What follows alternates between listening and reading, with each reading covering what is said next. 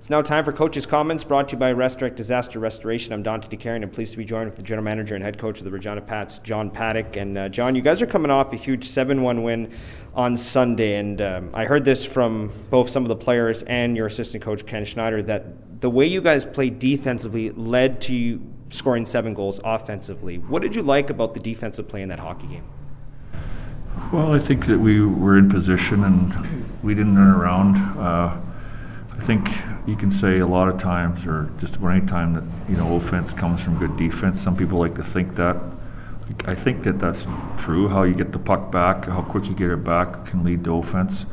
But I also think the best defense is a good offense. If you have the puck and you keep the puck, then the other team can't score. So I think those are all right answers to that. John, yesterday on the media availability after the trade deadline, you said that you really like this defensive core, and you like it a lot more now that you keep Riker Evans and you add a guy like Nathan Selene.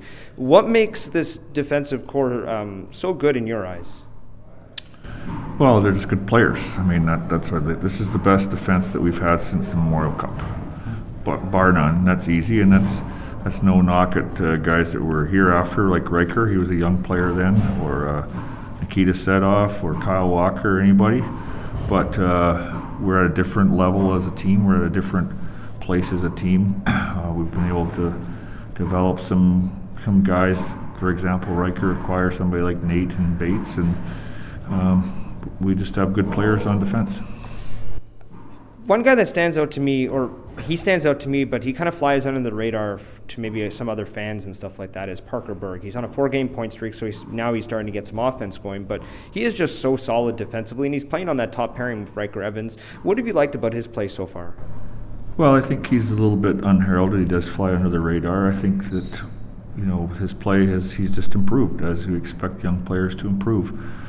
He's gotten better as the season went on. He's gotten a little more responsibility. He was in and out of the lineup, and that's maybe even possible still, but he's just adapted himself to the league.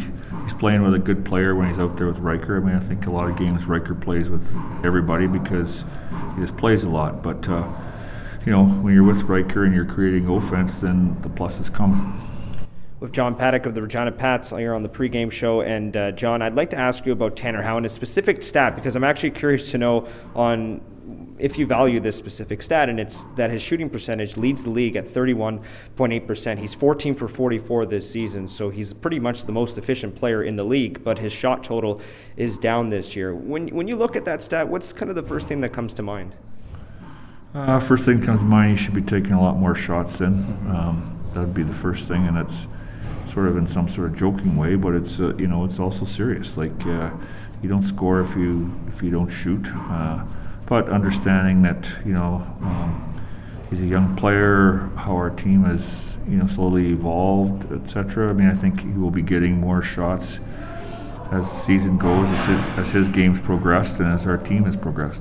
So my next part to that question is that, are you guys preaching to him to take more shots? Because his one-timer has been very good this year. He's got 8 power play goals from that right circle, right? So have you been preaching to him to take more shots, because he had 5 on goal last game? No, not. I mean, the power play, I don't say it's a funny thing, but I like our power play. I like our setup of it. I like Connor and Howie on the we call the flanks or the sides there, the one-time position. But I think what can and will and should continue to help that during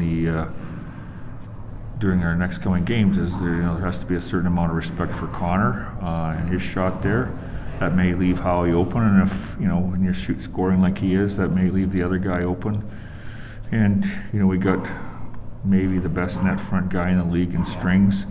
So I mean, Riker's free to risk the puck in or shoot it in there all the time too. So. We're not looking to set up Howie, but our players are good enough. If he's the guy that's open, they should get him the puck. Last thing before I let you go, John, I want to ask a little bit about Ty Spencer on what fans can expect. The one thing that I've talked a little bit about coming into this game is the fact that he's a right-handed shot. He's a right winger, so you've got a little bit more options on the right side. But what else did you and your scouting staff like enough to trade Drew for him? Well, I haven't seen Ty play since, I think he did play a game against us actually a couple of years ago. on our recall and the Kamloops was coming through. To date, recently, I don't really know, but we obviously scouted him lots when he was a bantam and then a midget, and he's got speed, he's got skill. That's what we always look for first. His size is on the smaller side, but he's going to be a real good player and just continue to progress like our other 04s have, like Braxton has and Boria has. And I'm not quite sure where he's at right now, but he can play center or wing, and he's going to be a good player for the Pats for quite a while. Thanks for the time, John. Thank you.